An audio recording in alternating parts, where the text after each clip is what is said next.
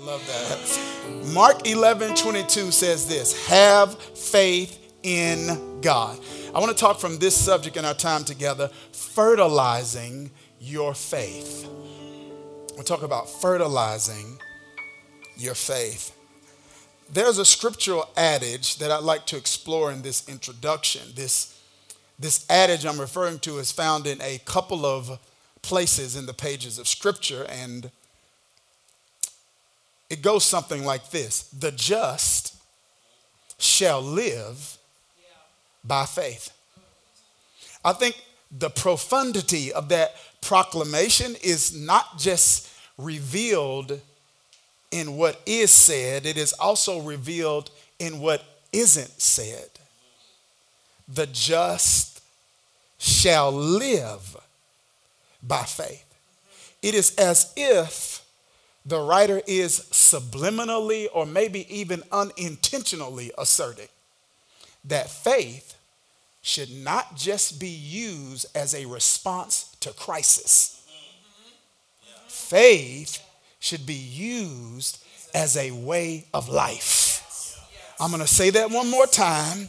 If you're feeling me already, put teach in the chat. Here it is. Faith should not just be used as a response to crisis. This means that when my world falls apart, when my foundation is fragile, when my emotions are unreliable, I'm not saying we should not reach for faith during those seasons. We should. What I am saying is that this adage, this scripture I just referenced, is suggesting that should not be the only time we reach for faith. That faith should not just be used as a response to crisis. Faith should be used as a way of life. The Apostle Paul put it this way in 2 Corinthians chapter 5, verse number 7. He says, one translation puts it this way, for we walk by faith, not by sight. Another says, for we live by faith. We walk by faith. We live by faith. Walking systematic and sequential patterns of movement that get you from one place to the next. So the way we get from one place to the next in life should be by faith. So the way the relationship goes from one level to the next level is by faith. The way my mind goes from one level to the next level is by faith. The way my career goes from one level to the next level is by faith. So faith shouldn't just be used to get me out of burdens. Faith should be used to get me into blessing. The just shall live by, walk by faith. I want you to catch this now. Maybe, catch this now. Maybe then, this is one of the reasons Jesus talks about this so much. Maybe Jesus understands something he's trying to get across to us. And that's this. I can't get life right if I'm getting faith wrong.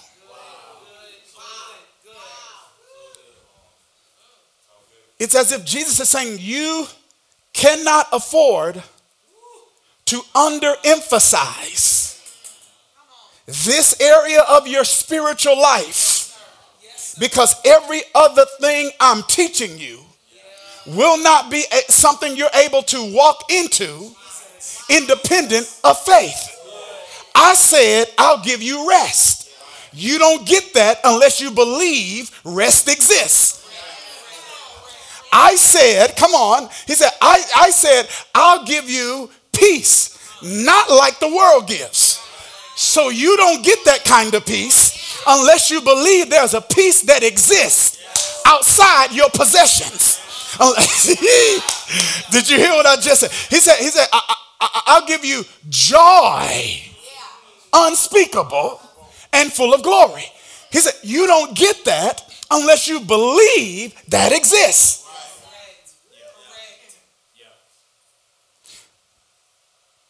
Maybe this is the essence of what he's articulating here in this passage in Mark.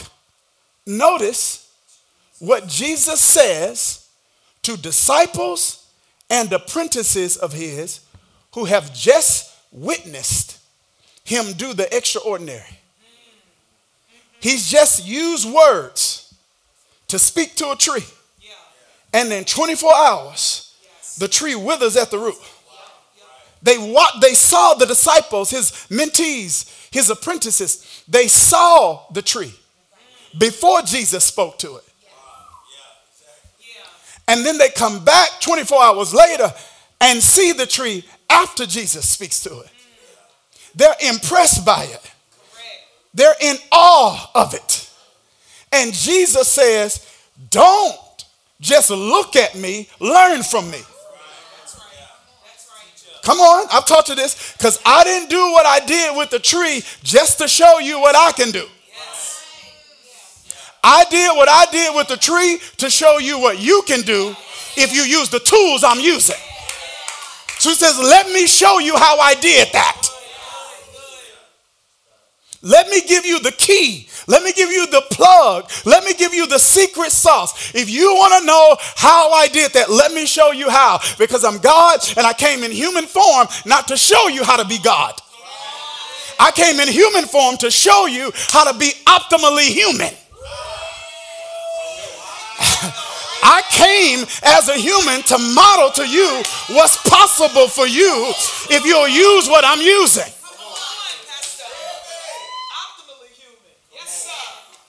Listen, he says to the disciples, then he says, all right, so if you in principle, not necessarily in practice, but if you in principle want to do in your life what I did with this tree,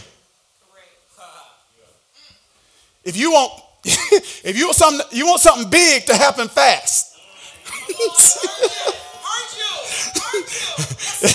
if you want accelerated advancement, if you want in a 24-hour period something to look completely differently than it did 24 hours later. This is what he says. He says, if you want to do that, let me give you the key. Have faith in God.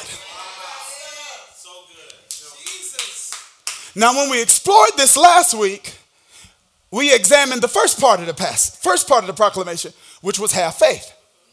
And we talked about the different types of faith. But that's not all Jesus said. He says something that seems so insignificant, but is uniquely and incredibly important. He says, have faith, not in faith. So you got to be careful now, because unconsciously, it's possible to have faith in faith. 100%. 100%. Teach, sir. Teach. No. Don't have faith in faith. Faith doesn't work because of faith. Faith works because of God. Purpose of faith isn't just to get me what I want. Purpose of faith is to get me what he wants. Faith doesn't alter the will of God. Now, boy, let me. It accomplishes the will of God. Now, here it is. Faith will not get you more than what you're supposed to have. But a lack of faith will get you less than what you could have. Are you hearing what I'm saying? So he says, have faith in God. Why would he say, have faith in God? Well, this is the way one theologian put it, Martin Luther. He says, the quality of a person's faith is going to be largely determined by the quality of what they put it in. So if the person I put my faith in is unreliable, I'm going to have unreliable faith. If the person I'm putting my faith in is inconsistent, then I'm not going to have consistent faith. Because the quality of my faith is based on the quality of who I'm putting it in. And I feel like the Holy Spirit showed me something here. That a faith problem isn't always a faith problem. A faith problem is sometimes a God problem. Maybe nothing wrong with your faith. Maybe your faith actually matches your God.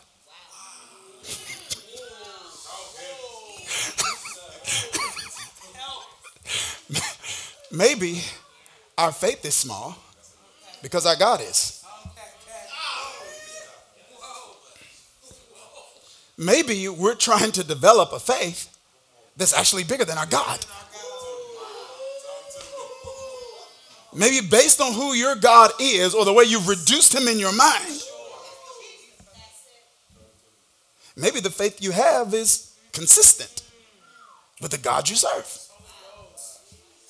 Small God, small faith.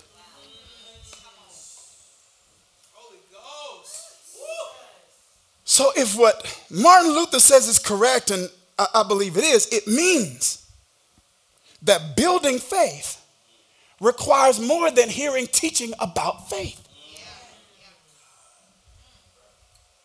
That just gives me more knowledge about faith. Maybe building faith actually means challenging ourselves and others to reevaluate our view of God and to make sure that our faith is going into the God of the Bible. Watch this. The God that the Bible gives us, not the God that religion gave us. What do I mean here? This is what J.I. Packer says. He says, we are all beneficiaries of good, wise, and sound tradition. And he says, and we are all victims of poor, unwise, and unsound traditions. It means, are y'all okay? Now, I've seen this happen on every level. I was reading this book by this one guy. He used to be, I'm not going to call the name of the school, but he was a professor at a school. It's a pretty reputable school in conservative camps. And this school is historically known to be what's called cessationist. Now, that's not where I land theologically, and that's not where our church is theologically. We will be what's called continuationist. So we believe in the perpetuity of spiritual gifts, okay? I believe if you lock somebody in free of bias, lock them in a room and had them read the New Testament for 30 days, and they're reading it objectively, that if they come out of that experience, they're going to have very little scriptural backing to land at a cessationist position. Which that's not a primary issue. It's a secondary issue. So if we disagree on that, it's not a big deal. It has no eternal consequences, right? That's not a prerequisite for getting to heaven. I do think it impacts your experience on earth. So the point is, there's this professor at the school, and he said what was happening is students were coming before him in a panel defending their dissertation. And he would ask them certain questions. And they would give like the program answers that they got at the seminary. And so when he started asking them to defend what they believed without using the pre-programmed answers, they couldn't. And I feel like just like that takes place in that context, it also takes place in religious context, that sometimes our view of God is not a view we discovered. It's a view that was programmed into us. And if someone says, explain it without using church rhetoric, without using Christianese, I hope I'm making sense here. And so this is what J.I. Packer is getting at. He's saying, all right, we probably got some good stuff, but all of the stuff that we got might not necessarily have been accurately aligned with Scripture. So what I want to do is this. I want to say, hey, if we want to grow and build our faith, we need to reach for the right fertilizer. And that's not necessarily more teaching on faith. It's right teaching about God. Because Jesus said, have faith in God. Watch this now.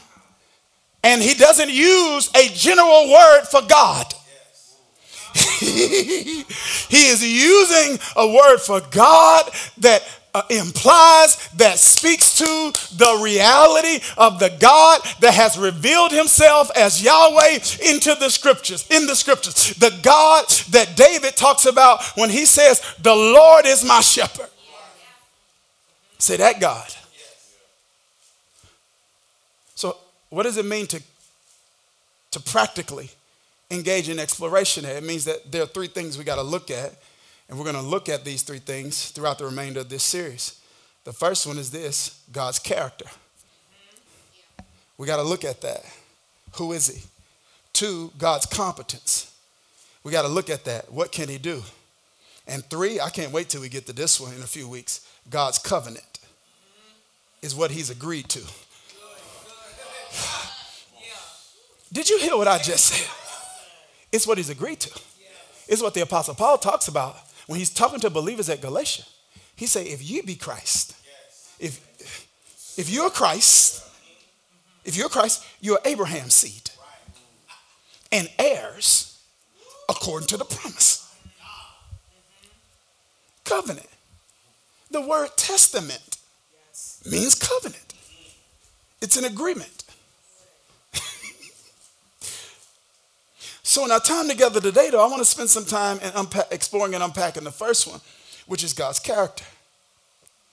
And I'll give you 3 basic traits about God's character that I think every believer has to understand and embrace if you're going to have something to actually anchor your faith in. 3 traits that the New Testament teaches us about God's character. This first one is really simple, really important. When you hear it, I don't want you to automatically assume that you understand where I'm going with this. Here's the first one. God is good. You cannot fertilize your faith without a revelation of the goodness of God. Now, let's get into religious programming here. So if I say God is good, you're going to say, put it in the chat, all the time. Put it in the chat. Go ahead. God is good. Come on, say it in the studio. All the time. Okay. Now, here's the next one. And all the time. God is good. Okay. So we say that. Nothing wrong with that, okay? Nothing wrong with that statement at all. I'm just telling you that is a bit, that's programming. Nothing wrong with it. Here's my question, though. What does that mean? Yes. If someone that I love is sick, what does that mean now?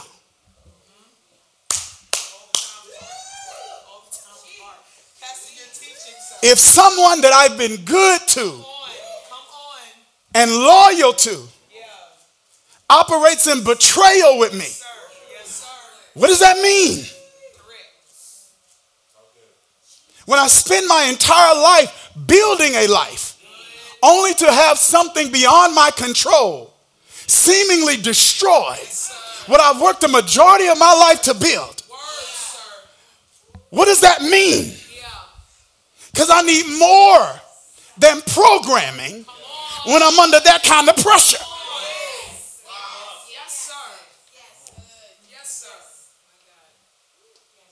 So when I say God is good, what does that mean?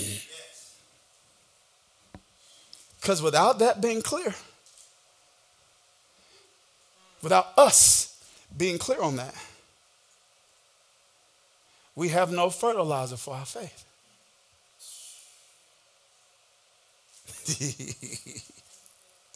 This is what Jesus says in Mark chapter 10, verse 18. He says, why do you call me good? No one is good except God alone. So Jesus is affirming the goodness of the Father. He is good. That's his nature. He's only capable of good. That's his actions. But he ultimately defines goodness. That's his power. Now watch this. Sometimes we get confused about what is good because we're giving labels in the middle of something. I read something this week during my devotional time, and it's simply this. This is what the writer says, everything is messy in the middle. So if you go in the kitchen when someone's baking a cake, and they're in the middle of the baking, it's messy. And if you taste it before it's done, you wouldn't call it good. If you go into an operating room, when a surgeon's in the middle of surgery, what you will find is something that's messy. And if you label what's happening right then, you will label that by saying, that's not good. Because everything is messy in the middle. And what I have come to learn is that we've got to wait until God, who declares the end from the beginning, until God, who's the Alpha and the Omega, the beginning and the end, until God is finished with a thing before we're able or willing or tempted to declare a thing good or not. God didn't say it was good. He said, I'm good. But because I'm good, if you give me enough time, if you will move past the middle, then I'll show you, I will take what the enemy meant for evil and I will work it for your good because I'm good. This is, I put all of this in the Bible to show you that the world is not good. I put Job in the Bible to show you that bad things happen to good people.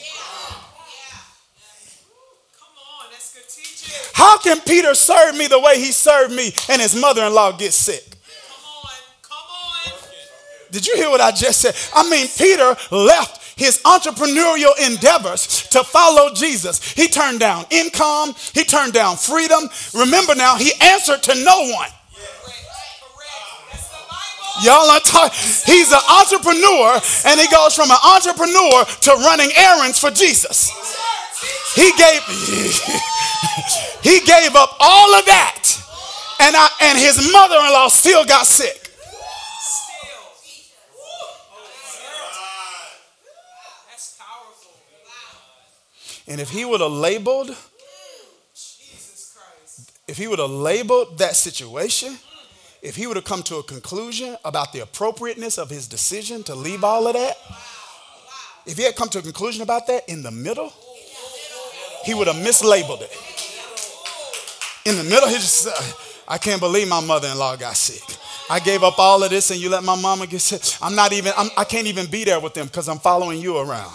My wife is at home and she's trying to take care of her mother, and I can't even provide her with support. If he would have went there, he would have went there prematurely.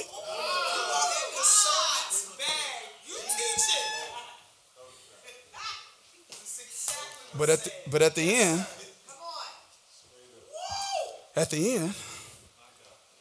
God says, because I'm good, I take what the enemy meant for evil and I squeeze some good out of it. He's good.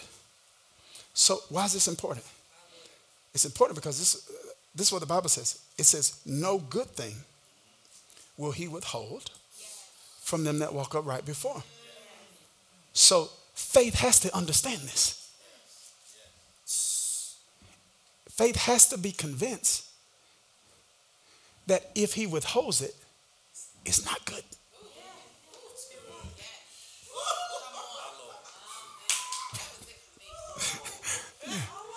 Yeah, okay, if you're not giving this to me, it's not good for me. Maybe it's good for them, but maybe it's not good for me. Because I know you know me.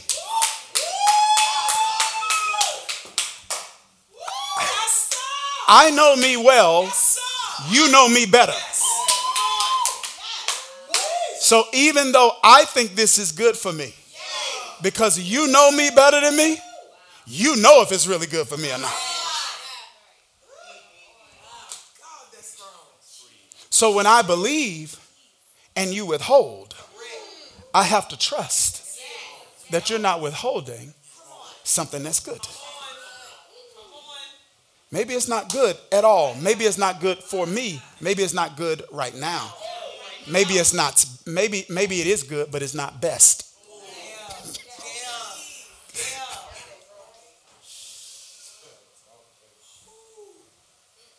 If I'm not convinced of this, when faith doesn't deliver me what I want, I can assume faith isn't working.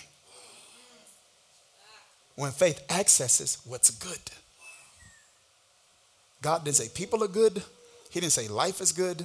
He didn't say the world is good. He said, I'm good.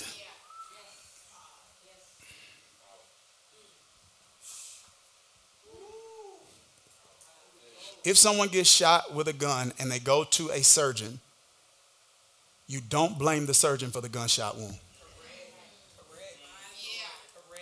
Somebody else did it, but you don't blame the surgeon. That is exactly what happens sometimes, unfortunately, in religious spaces. Somebody else broke your heart. They shot you.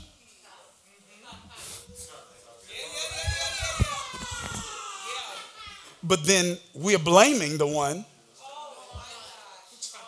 who's trying to fix it.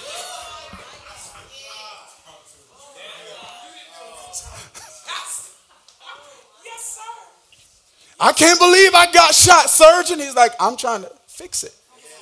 I told you it's dangerous out there. God is good.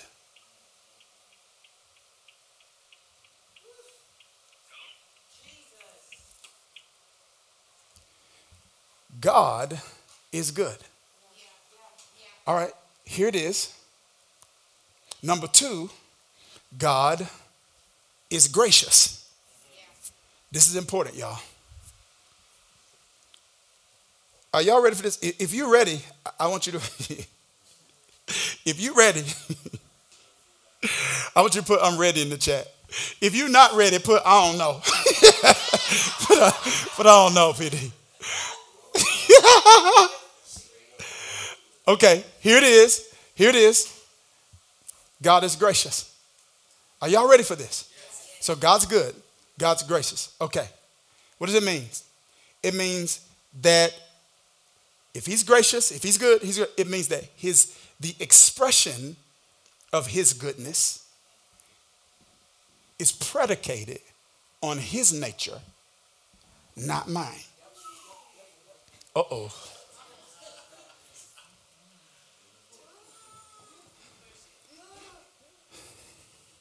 This is a little weird for me. But I want you to catch this. Are y'all ready for this? Yes, sir. There's a theologian, Schleiermacher, who he writes this whole essay on grace. And he calls grace scandalous. He say this is scandalous because this can be abused.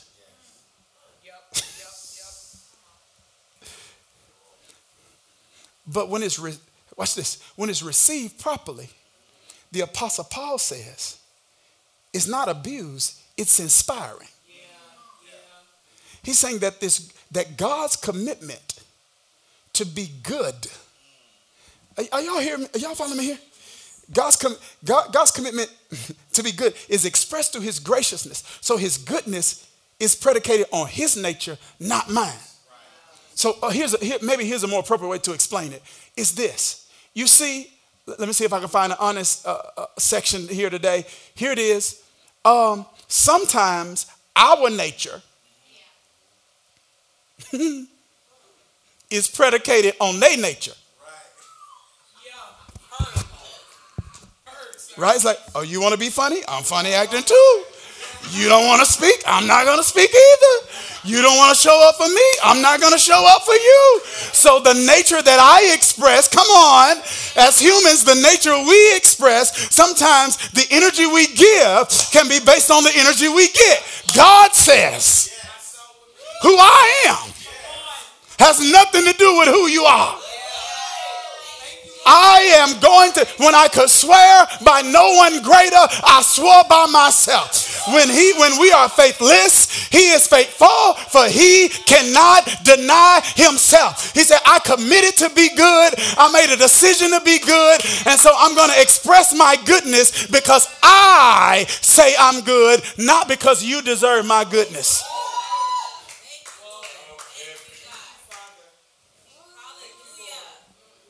Does that mean we should abuse? Should man continue in sin that grace should abound? God forbid. That's not what I'm saying. But I am saying you don't have to always have it right for faith to work right. I'm done. You got to get this. Because if not, the strength of your faith is going to be tied to your moral compass for the week. It's like if you have a weak week, then you're gonna have weak faith. Because you've tied God's goodness to your nature instead of his. Do you know how many times people don't even release faith for, ask for, believe for what God rightfully wants to give? Because they feel like the week they had disqualifies them. And God's like, grace qualified you the other week too.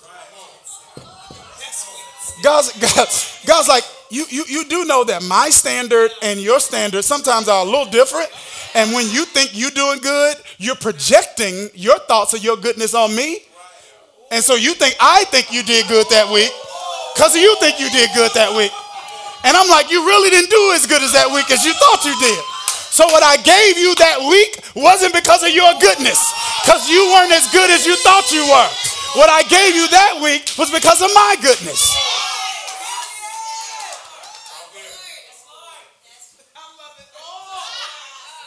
Be gracious. See, I'm full of grace. So come boldly. Boldly. Before my throne of grace. To obtain mercy. And grace to help in the time of need.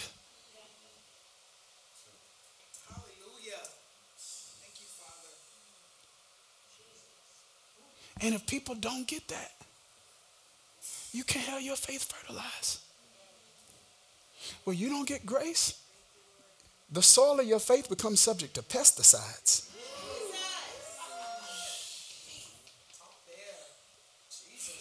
It's the weirdest thing, and I don't know why people are afraid of grace. It's so weird. It's like, no, people don't. You don't abuse grace when you understand grace properly. You don't abuse it. It is the goodness of God. That's what Paul says. That leads to repentance. The Hebrew of Hebrews, the Pharisee of Pharisees, the Apostle Paul, who was a proponent for the law, an advocate of the law, zealous for the law, clearly said rules don't work.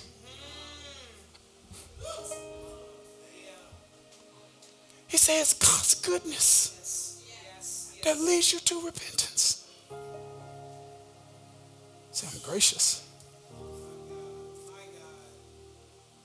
I'm gracious. So what I want to do for you, what I want to do for you, because I'm good. You walked away from me, but I said I'm married to the backslider because I'm good. I don't break covenant because I don't break my word. I'm a covenant keeper because I'm good. And the broken things in your life, I want to fix because I'm good. And faith doesn't work right if we're getting this wrong. God is good. God is gracious. And here's one I had to get reprogrammed. This is the area where I had to have reprogramming. And number 3, that is God is generous.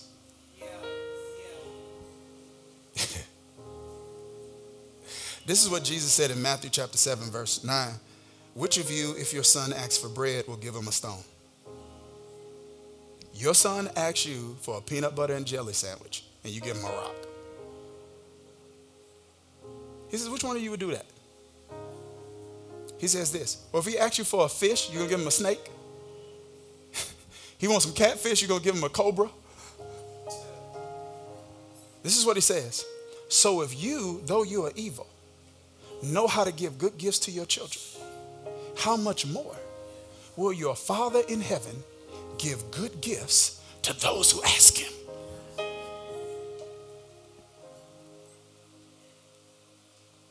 I had to be reprogrammed here because I thought viewing God as a generous God made me a materialistic man.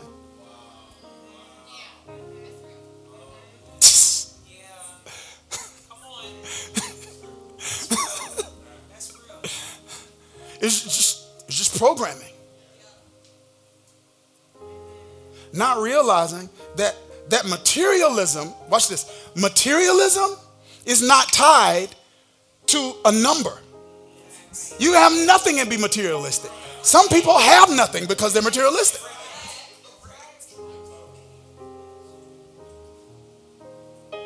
God says, I'm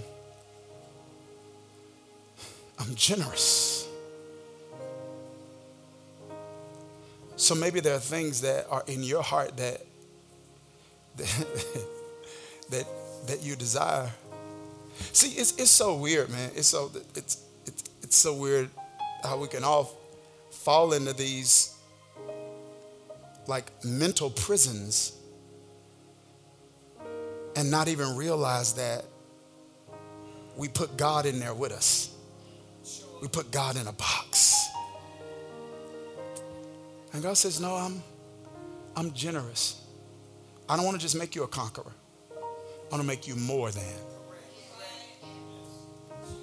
I don't want to just give you what your eyes have seen, what your ears have heard. I want to do more than you ask, think, or imagine because I'm generous. And that generosity falls into two categories. Peter says, all things that pertain to life and godliness. God says, I want to be generous in both of those areas. Those things that are going to make you more like me, I want to be generous there. And those things that you need in life, whether it's mentally, whether it's emotionally, whether it's relationally, whether it's professionally, whether it's financially. So I want to be generous. I believe the good measure, pressed down, shaken together, running over, applies to every area of my life. David put it this way, my cup runneth over. And I want God to be generous with joy. Be generous with joy. Let my cup run over with joy. Let my cup run over with peace. Let my cup run over with fulfillment. Watch this. See, when you break free of this prison, you don't have a problem saying, Lord, give me a life that glorifies you and one that I love. See, some people, I know, if you're not there, that's fine. I'm there. Yeah, I wanted to glorify you, but I want a life I love.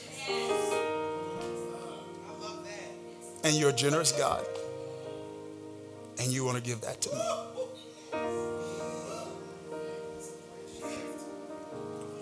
So I'm praying today that your minds are expanded, man, and challenged to see these three areas as faith fertilizer. God is good, God is gracious, and God is generous. Now, Holy Spirit, I pray that you would do some mindset work here. Father, we're reminded of the question Jesus asked Peter, who do men say that I am? Who do you say that I am? And upon Peter's response, you replied, flesh and blood did not reveal this to you, but my Father which is in heaven. Just as you did for Peter, Father, I pray that you do for those that are watching. Give them a revelation of who you are. That you are good, that you are gracious, and that you are generous. In Jesus' name. amen. Clap your hands in the studio. Drop some fire in the chat.